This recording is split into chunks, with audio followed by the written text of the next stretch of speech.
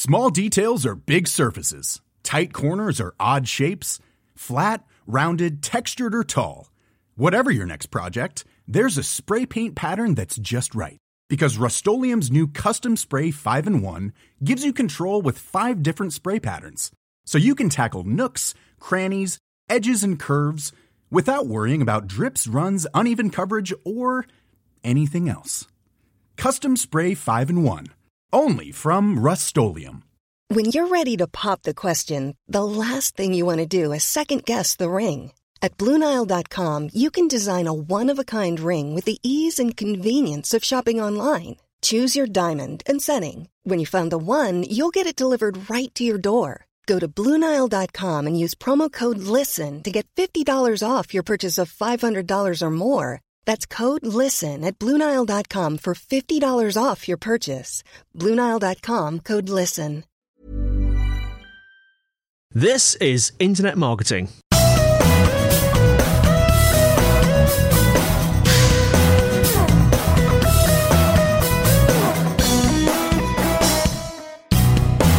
Hello everyone and welcome to episode 61 of Internet Marketing. This is the questions and answers show. I have with me in the studio, Kelvin Newman. Hello.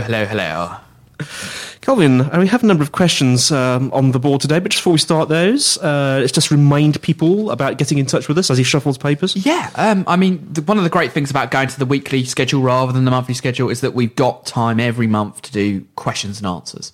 And fortunately, we've had quite a few people who have got in touch with us.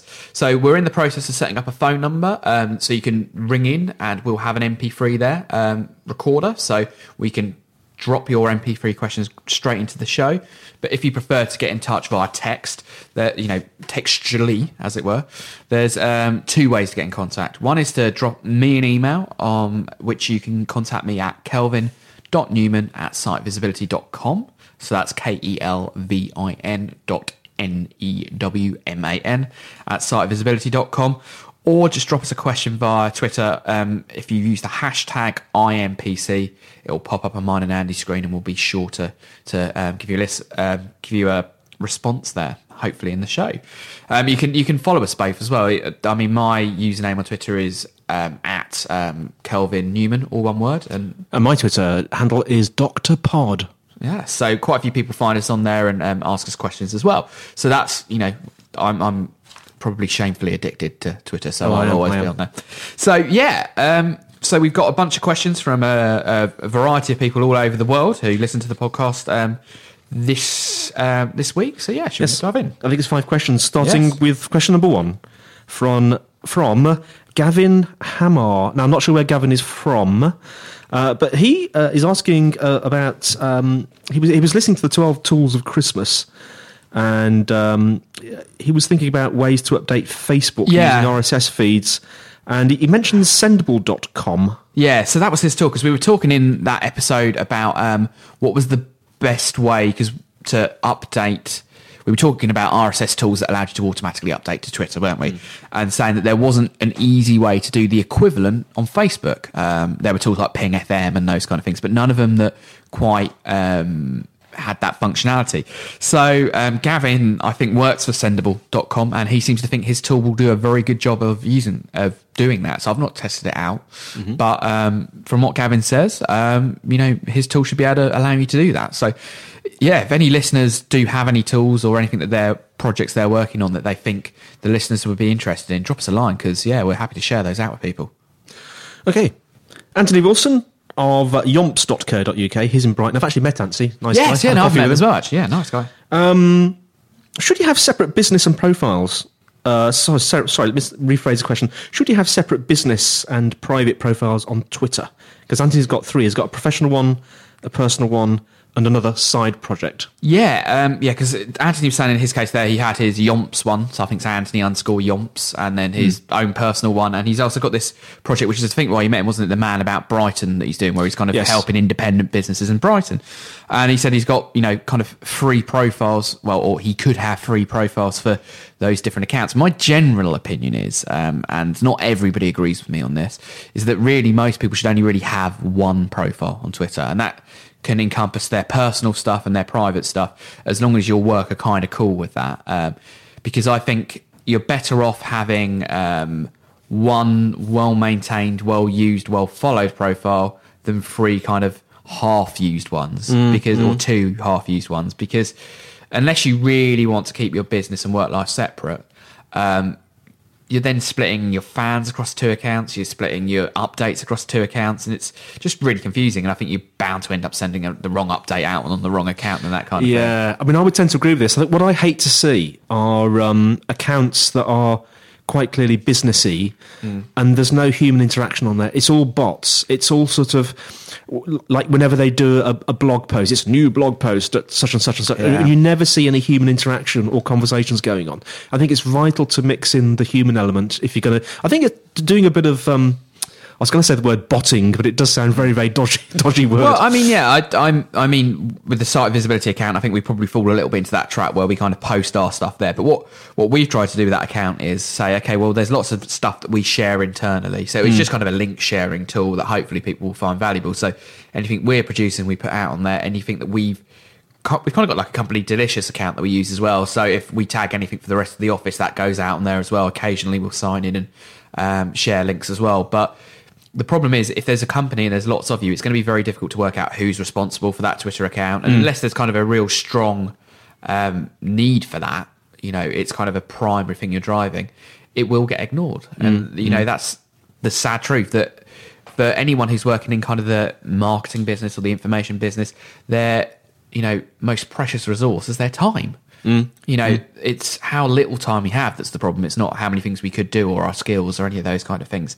So I would say to Anthony in this case, I'd probably, if it doesn't seem too weird to be promoting all these different things via one person, do it via just one account.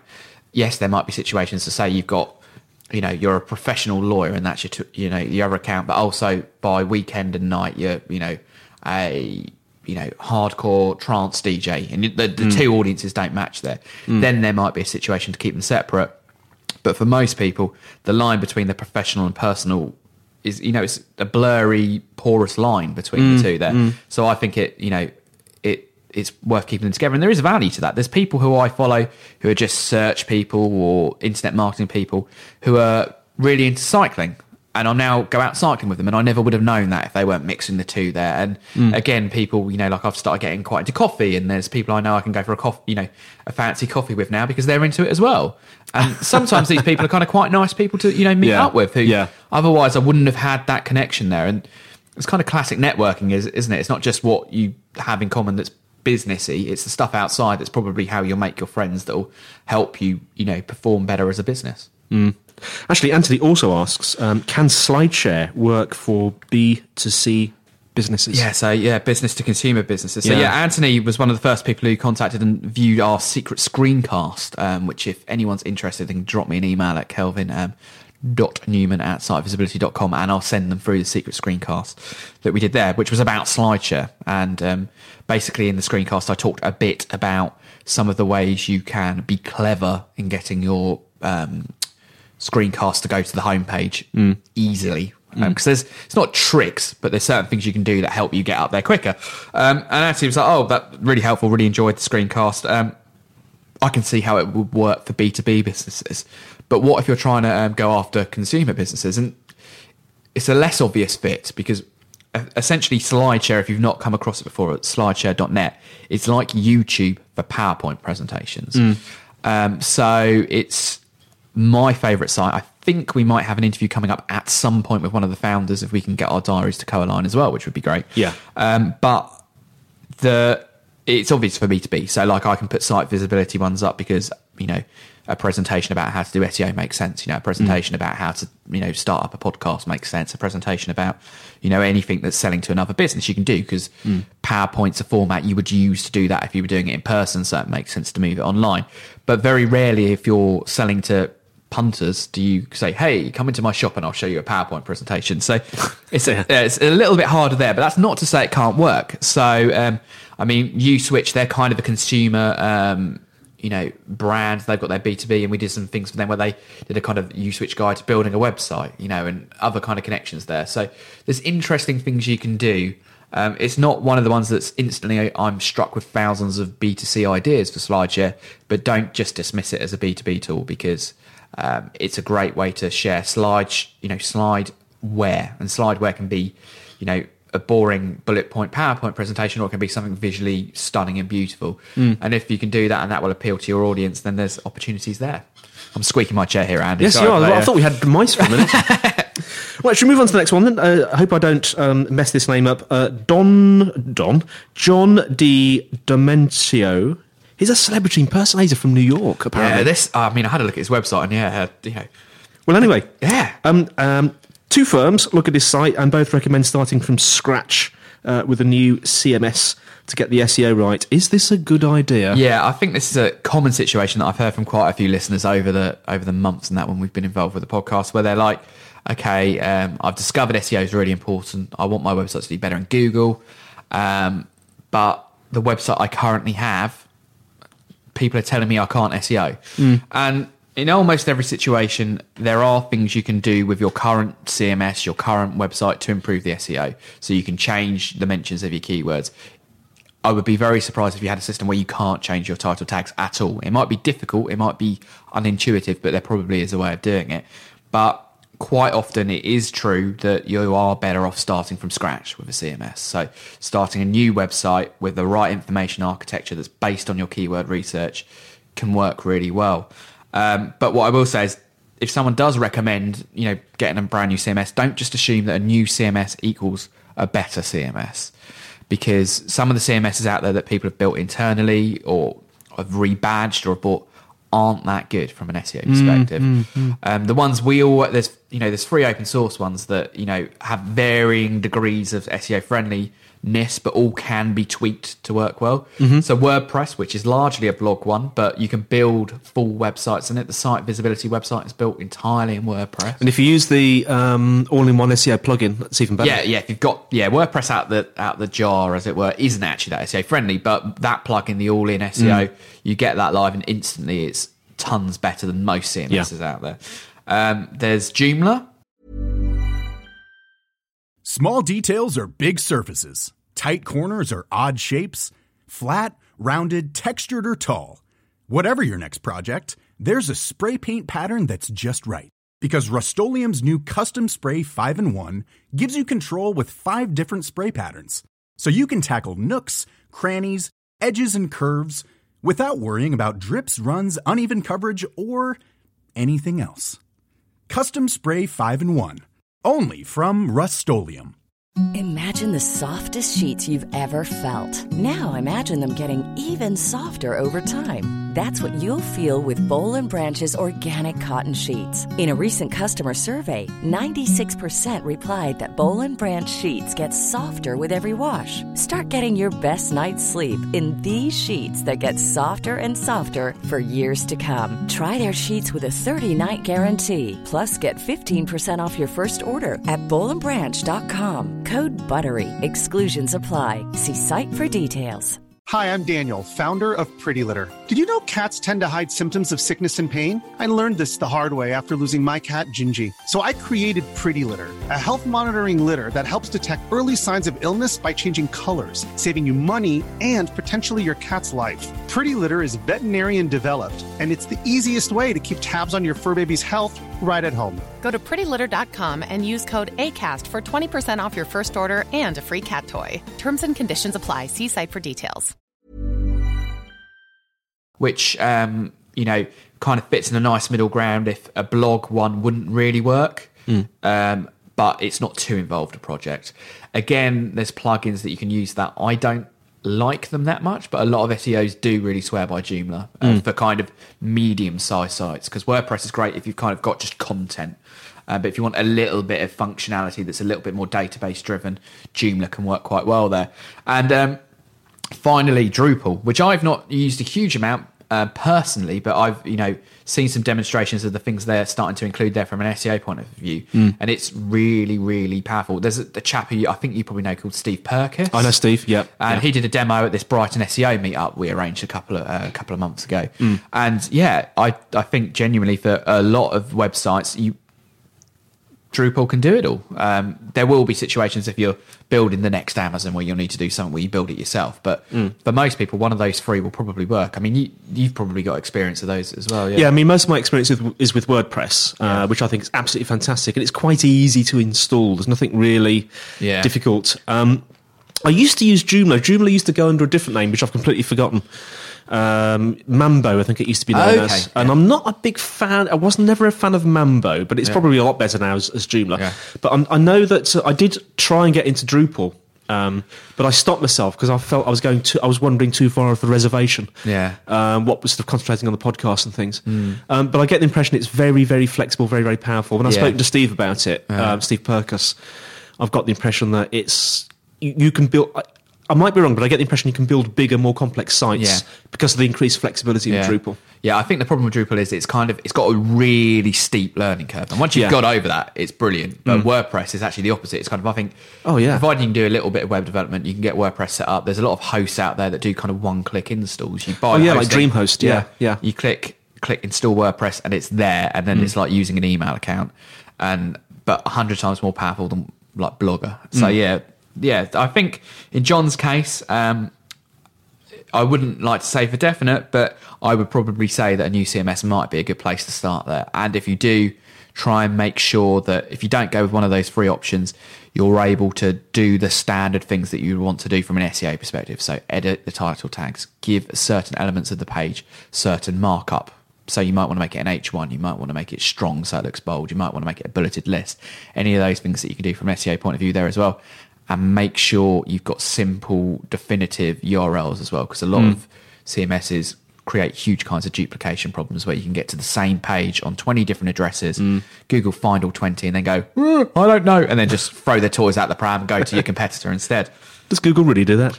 Kind of metaphorically there, but I think that's kind of basically what they do in some situations. Right, should we move on? Yes. Glenda Gourlay from New Zealand. I'm reading the questions, Mr. Kelvin. Sorry, I'm getting all excited there. Glenda Gourlay from New Zealand. She's a food writer, trained in nutrition and education and PR, marketing with my teenage daughter, Claire. She's written an ebook to encourage teenagers to cook. Actually, I must stop summarising these emails in bullet points. I think I'll just read the emails out in the future.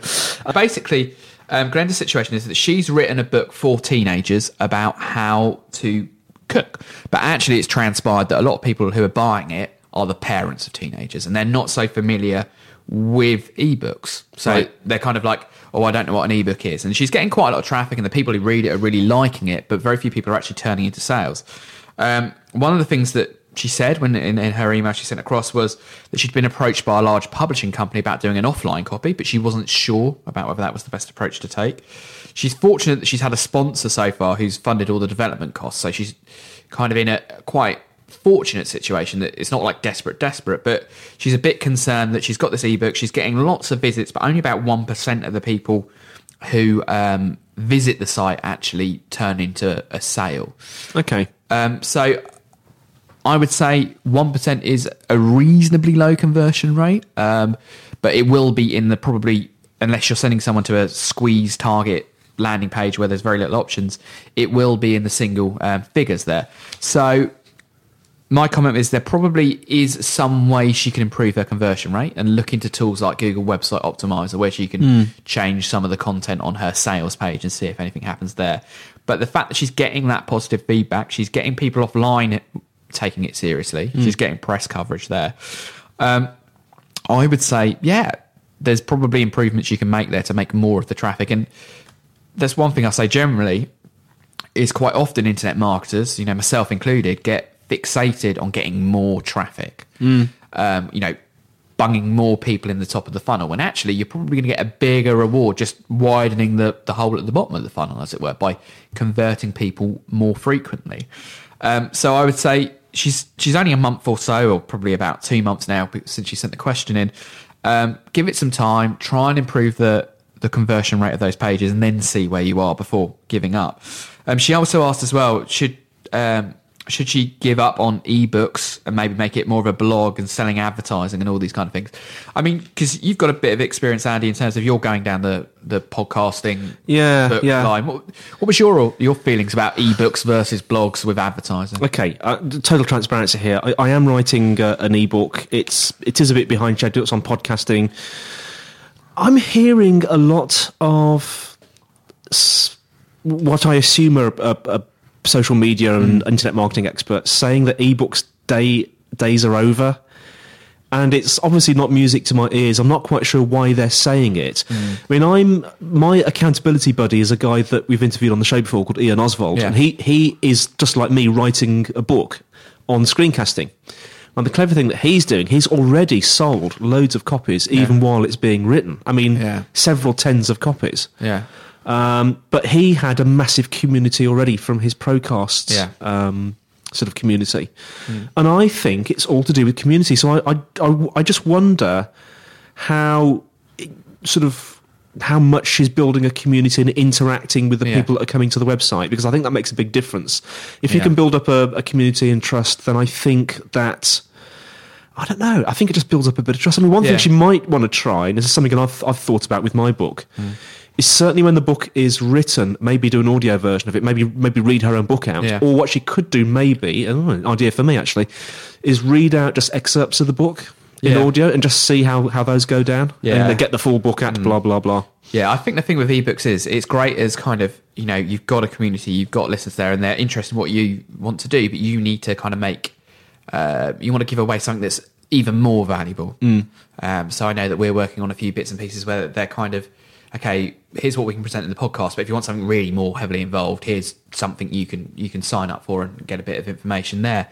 So I think that's an interesting approach to go down there. But if you've just created the bit you want to sell but haven't necessarily got the community to sell it to, it's going to be a bit of a struggle there. So I think in Glenda's case, that clearly there's a demand there for these kind of products. So maybe she could, you know, have a blog there with the advertising, with the affiliate deals, where she's regularly putting up recipes for teenagers, but then she's got the really nicely presented offline copy for people who want something that they can use offline. That would be my approach rather than going down the ebook route, because I think from a recipes point of view, there's a dilemma that always having the copy you can take into the kitchen is valuable. You know, the number of times I've got, you know, all kinds of sauces splattered over my laptop when I've taken the laptop into the kitchen to try and replicate you know, isn't that great? And yes, things like the iPad and the Kindle are a little bit more practical for those type of situations, but I'd maybe try and build the community, get all these people involved in selecting the recipes that make it into that final paper copy, because she's had that interest from a publisher, and then go down that route and then use the blog as a means to generate the traffic and the interest to sell lots of copies of that book. Because yes, everything's moving digital and online, but people like Seth Godin give tons and tons away on their website, but it means that they can sell thousands and thousands of copies of their book. So he gives all that away for free, but it's just because it gets you interested in his book, where you hand over the money and then he makes the money back that way. You're mentioning hard copies of books. What's that website? Is it lulu.com? Yeah, lulu.com. Yeah, they'll allow you to kind of self-publish on demand. So for a lot of people, the way that offline publishing works, and I've had a few friends who've worked on various books of various shapes and forms, is it's great if you can sell thousands of copies of a book. You know, you're okay. If you only going to be able to sell hundreds of copies of a book, the traditional publishing model is never really going to work for you. So that's why websites like Lulu, where you can kind of print them off as you need them and sell them, and they look like, you know, they're just proper books there. Yes, they don't get through Amazon and that kind of thing, but if you've got your community and you're pointing them to where they can buy it, well worth exploring.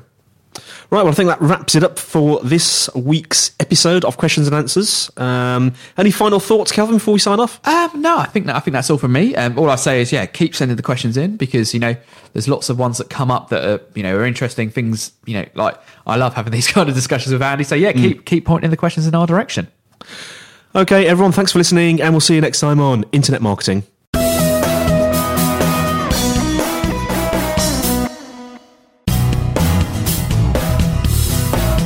Well, that's it for this week's show. Thanks for listening. Hope you enjoyed it. Now, we would really like to hear from you, so if you have any questions or comments, send them to info@ai-digital.com, and feel free to send in MP3 files as well, and we'll play them. If you're a subscriber, we'd like to thank you for your valuable time. If you haven't subscribed yet and you'd like this show delivered to your earbuds automatically, you can find Internet Marketing on iTunes. Just search under the business and marketing and management categories. Or you can find us at Feedburner at feeds.feedburner.com/academyim. We'd also encourage you to leave comments on iTunes. Well, this is Andy White signing off, wishing you the best until we see you next time on Internet Marketing.